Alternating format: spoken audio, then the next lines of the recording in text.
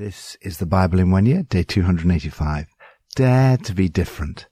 I once had the privilege of meeting and interviewing Pastor Nadakani. Yusef Nadakani encountered Jesus Christ at the age of 19. He went on to become an ordained pastor and lead a church in Iran. In 2010, age 32, married with 2 young children, he was arrested and sentenced to death for apostasy, converting to Christianity from Islam. Thankfully, 2 years later, after sustained international pressure, the decision was reversed. During his trial, Pastor Nadakani refused to recant his belief despite facing a death sentence. He told the judge, "I am resolute in my faith and Christianity and have no wish to recant." The then UK Foreign Secretary, William Hague, paid tribute to his courage. The Guardian newspaper described him as an inspiringly brave Christian. Pastor Nadakani, like many Christians around the world today, still faces persecution for his faith. Jesus gives us a picture of true humanity. Dare to be different by being like him. Don't follow what the world tells you is desirable, but follow God by becoming more Christ-like. Psalm 119. Be good to your servant while I live, that I may obey your word. Open my eyes that I may see wonderful things in your law. I am a stranger on earth. Do not hide your commands from me. My soul is consumed with longing for your laws at all times. You rebuke the arrogant who are accursed, those who stray from your commands. Remove from me their scorn and contempt, for I keep your statutes. Though rulers sit together and slander me, your servant will meditate on your decrees. Your statutes are my delight. They are my counselors. Be a stranger on earth. Do you ever feel like you don't fit with those around you at work or in your neighborhood? Do your values and lifestyle seem to be a little different? Do you sometimes face scorn and contempt? The psalmist says, I'm a stranger on earth. All the great men and women in the Old Testament were strangers on earth. The Apostle Peter writes, live your lives as strangers here. Like the psalmist, as servants of God, we are called to be different from those around us. Unlike those around him, the psalmist writes, my soul is consumed with longing for your laws at all times. As he reads the scriptures, he prays, open my eyes, that I may see wonderful things in your law. This is a great prayer to pray when you study the Bible. We only understand what is revealed by the Spirit. Some of those around him are bad neighbors who maliciously gossip. On the other hand, God's words are to him like good neighbors. He writes, I'm absorbed in pondering your wise counsel. Yes, your sayings on life are what has given me delight. I listen to them as to good neighbors. Lord, give me courage to live as a stranger on earth. Help me to be consumed with longing for your word, to meditate on what you say. Open my eyes that I may see wonderful things in your word. New Testament, 1 Thessalonians 5. Now, brothers and sisters, about times and dates we do not need to write to you. For you know very well that the day of the Lord will come like a thief in the night. While people are saying peace and safety, destruction will come on them suddenly, as labor pains on a pregnant woman, and they will not escape. But you, brothers and sisters, are not in darkness, so that this day should surprise you like a thief. You are all children of the light and children of the day. We do not belong to the night or to the darkness. So then, let us not be like others who are asleep, but let us be awake and sober. For those who sleep, sleep at night, and those who get drunk at night. But since we belong to the day, let us be sober, putting on faith and love as a breastplate, and the hope of salvation as a helmet. For God did not appoint us to suffer wrath, but to receive salvation through our Lord Jesus Christ. He died for us, so that whether we are awake or asleep, we may live together with him. Therefore encourage one another and build each other up, just as in fact you are doing. Now we ask you, brothers and sisters, to acknowledge those who work hard among you, who care for you in the Lord and who admonish you. Hold them in the highest regard in love because of their work. Live in peace with each other. And we urge you, brothers and sisters, warn those who are idle and disruptive. Encourage the disheartened. Help the weak. Be patient with everyone. Make sure that nobody pays back wrong for wrong, but always strive to do what is good for each other and for everyone else. Rejoice always. Pray continually. Give thanks in all circumstances, for this is God's will for you in Christ Jesus. Do not quench the Spirit. Do not treat prophecies with contempt, but test them all. Hold on to what is good. Reject every kind of evil. May God himself, the God of peace, sanctify you through and through. May your whole spirit, soul, and body be kept blameless at the coming of our Lord Jesus Christ. The one who calls you is faithful, and he will do it. Brothers and sisters, pray for us. Greet all God's people with a holy kiss. I charge you before the Lord to have this letter read to all the brothers and sisters. The grace of our Lord Jesus Christ be with you. Live differently. Called to be different from the world around us, we're given practical instructions on how to do this. Paul writes, "Let us not be like others. Dare to be different." Paul uses 4 metaphors to describe the difference. First, light, not darkness. The world around is living in darkness. Don't run away from the darkness, rather shine in it. You are all children of the light. Darkness implies ignorance and sin. You were in darkness, Jesus shines his light into your life. You are a child of the light. To be a child of something is to be characterized by that thing. When Christians are spoken of as children of the light, it means that light is your distinguishing characteristic. Second, day, not night. Paul writes, you are children of the day. You do not belong to the night. As well as the previous point about light and darkness, this also refers back to the day of the Lord. We are children of the day of the Lord, with all that this means in terms of anticipation and participation in the triumph of that great day when Jesus returns. Third, awake, not asleep. Paul writes, let us not be like others who are asleep. For those who sleep, sleep at night. He goes on, whether we are awake or asleep, we may live together with him. Jesus is with you now. Jesus himself used this same language of keeping watch and being awake. Don't go to sleep spiritually. Be prepared for the Lord's coming, awake and watchful.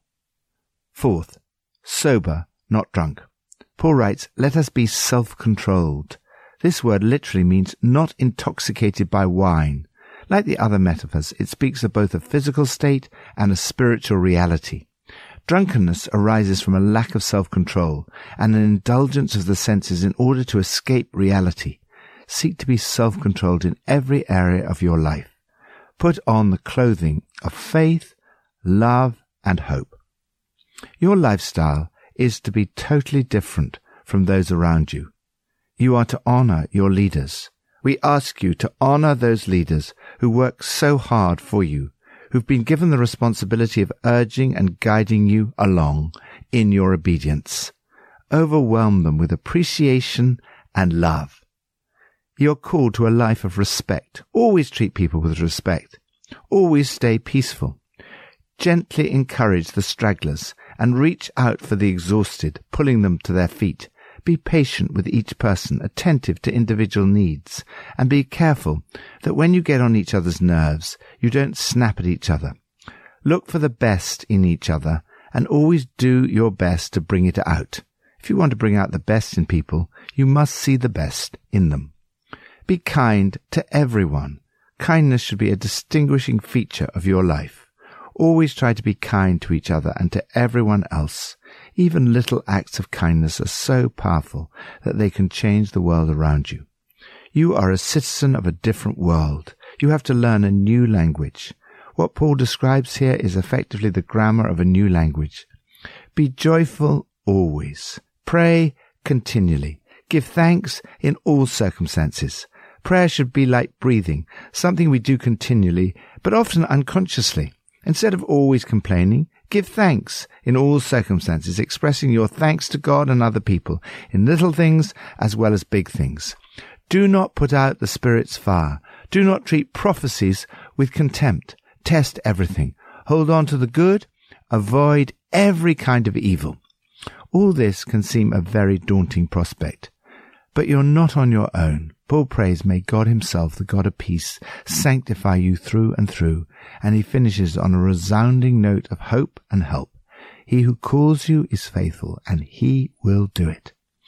Lord, help me to dare to be different. Thank you that you died for me, that I may live together with you. Help me to avoid every kind of evil and to live a life of love, kindness, joy, and peace. Old Testament, Jeremiah 25:26.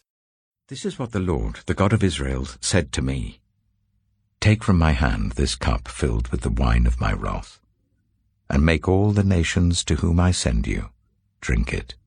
When they drink it, they will stagger and go mad because of the sword I will send among them. So I took the cup from the Lord's hand, and made all the nations to whom he sent me drink it. Jerusalem and the towns of Judah, its kings and officials, to make them a ruin and an object of horror and scorn, a curse, as they are today. Pharaoh, king of Egypt, his attendants, his officials, and all his people, and all the foreign people there, all the kings of Uz, all the kings of the Philistines, those of Ashkelon, Gaza, Ekron, and the people left at Ashdod, Edom, Moab, and Ammon, all the kings of Tyre and Sidon, the kings of the coastlands across the sea, Dedan, Tema, Buz, and all who are in distant places, all the kings of Arabia, and all the kings of the foreign people who live in the wilderness, all the kings of Zimri, Elam, and Media, and all the kings of the north, near and far, one after the other, all the kingdoms on the face of the earth. And after all of them, the king of Shishak will drink it too. Then tell them, this is what the Lord Almighty, the God of Israel, says. Drink, get drunk, and vomit, and fall to rise no more because of the sword I will send among you. But if they refuse to take the cup from your hand and drink, tell them, this is what the Lord Almighty says. You must drink it. See, I am beginning to bring disaster on the city that bears my name. And will you indeed go unpunished? You will not go unpunished, for I am calling down a sword on all who live on the earth, declares the Lord Almighty. Now prophesy all these words against them, and say to them, the Lord will roar from on high. He will thunder from his holy dwelling, and roar mightily against this land. He will shout like those who tread the grapes, shout against all who live on the earth. The tumult will resound to the ends of the earth, for the Lord will bring charges against the nations. He will bring judgment on all mankind, and put the wicked to the sword, declares the Lord. This is what the Lord Almighty says. Look, disaster is spreading from nation to nation. A mighty storm is rising from the ends of the earth. At that time, those slain by the Lord will be everywhere, from one end of the earth to the other. They will not be mourned or gathered up or buried, but will be like dung lying on the ground. Weep and wail, you shepherds. Roll in the dust, you leaders of the flock, for your time to be slaughtered has come. You will fall like the best of the rams. The shepherds will have nowhere to flee, the leaders of the flock no place to escape. Hear the cry of the shepherds, the wailing of the leaders of the flock, for the Lord is destroying their pasture. The peaceful meadows will be laid waste because of the fierce anger of the Lord. Like a lion he will leave his lair, and their land will become desolate because of the sword of the oppressor, and because of the Lord's fierce anger. Jeremiah chapter 26. Early in the reign of Jehoiakim, son of Josiah king of Judah, this word came from the Lord. This is what the Lord says. Stand in the courtyard of the Lord's house, and speak to all the people of the towns of Judah who come to worship in the house of the Lord. Tell them everything I command you. Do not omit a word. Perhaps they will listen, and each will turn from their evil ways. Then I will relent and not inflict on them the disaster I was planning because of the evil they have done. Say to them, this is what the Lord says. If you do not listen to me and follow my law which I have set before you, and if you do not listen to the words of my servants the prophets, whom I have sent to you again and again, though you have not listened, then I will make this house like Shiloh, and this city a curse among all the nations of the earth. The priests, the prophets, and all the people heard Jeremiah speak these words in the house of the Lord. But as soon as Jeremiah finished telling all the people everything the Lord had commanded him to say, the priests, the prophets, and all the people seized him and said, "You must die. Why do you prophesy in the Lord's name that this house will be like Shiloh, and this city will be desolate and deserted?" And all the people crowded around Jeremiah in the house of the Lord. When the officials of Judah heard about these things, they went up from the royal palace to the house of the Lord and took their places at the entrance of the new gate of the Lord's house. Then the priests and the prophets said to the officials and all the people, "This man should be sentenced to death because he has prophesied against this city. You have heard it with your own ears." Then Jeremiah said to all the officials and all the people, "The Lord sent me to prophesy against this house and this city all the things you have heard. Now reform your ways and your actions and obey the Lord your God. Then the Lord will relent and not bring the disaster he has pronounced against you. As for me, I am in your hands. Do with me whatever you think is good and right. Be assured, however, that if you put me to death, you will bring the guilt of innocent blood on yourselves and on this city and on those who live in it. For in truth, the Lord has sent me to you to speak all these words in your hearing." Then the officials and all the people said to the priests and the prophets, "This man should not be sentenced to death. He has spoken to us in the name of the Lord our God." Some of the elders of the land stepped forward and said to the entire assembly of people, "Micah of Moresheth prophesied in the days of Hezekiah king of Judah. He told all the people of Judah, 'This is what the Lord Almighty says. Zion will be plowed like a field, Jerusalem will become a heap of rubble, the Temple Hill a mound overgrown with thickets.' Did Hezekiah king of Judah or anyone else in Judah put him to death? Did not Hezekiah fear the Lord and seek his favor? And did not the Lord relent, so that he did not bring the disaster he pronounced against them? We are about to bring a terrible disaster on ourselves." Now Uriah, son of Shemaiah, from Kiriath-Jearim, was another man who prophesied in the name of the Lord. He prophesied the same things against this city and this land as Jeremiah did. When King Jehoiakim and all his officers and officials heard his words, the king was determined to put him to death. But Uriah heard of it and fled in fear to Egypt. King Jehoiakim, however, sent Elnathan, son of Achbor, to Egypt, along with some other men. They brought Uriah out of Egypt and took him to King Jehoiakim, who had him struck down with a sword, and his body thrown into the burial place of the common people. Furthermore, Ahikam, son of Shaphan, supported Jeremiah, and so he was not handed over to the people to be put to death. Speak differently. People do not always want to hear God's views. It takes courage to speak God's words to a society that has its own views, which may be very different to God's. Jeremiah's ministry required great courage. He had to dare to be different from the prophets around. They were all prophesying peace, but Jeremiah knew that the exile was coming. He was warning the people about the coming disaster. God said to him, "Tell them everything I command you. Do not omit a word. Perhaps they will listen, and each will turn from their evil ways." However, as soon as Jeremiah finished telling all the people everything the Lord had commanded him to say, the priests, the prophets, and all the people seized him and said, "You must die." Jeremiah's response was again very courageous. He said, "Change the way you're living. Change your behavior. Listen obediently to the message of your God. Maybe God will reconsider the disaster he has threatened. If you kill me, you're killing an innocent man. God sent me and told me what to say. You've been listening to God speak, not Jeremiah." In fact, like Yusuf Nadakani, Jeremiah escaped the death sentence.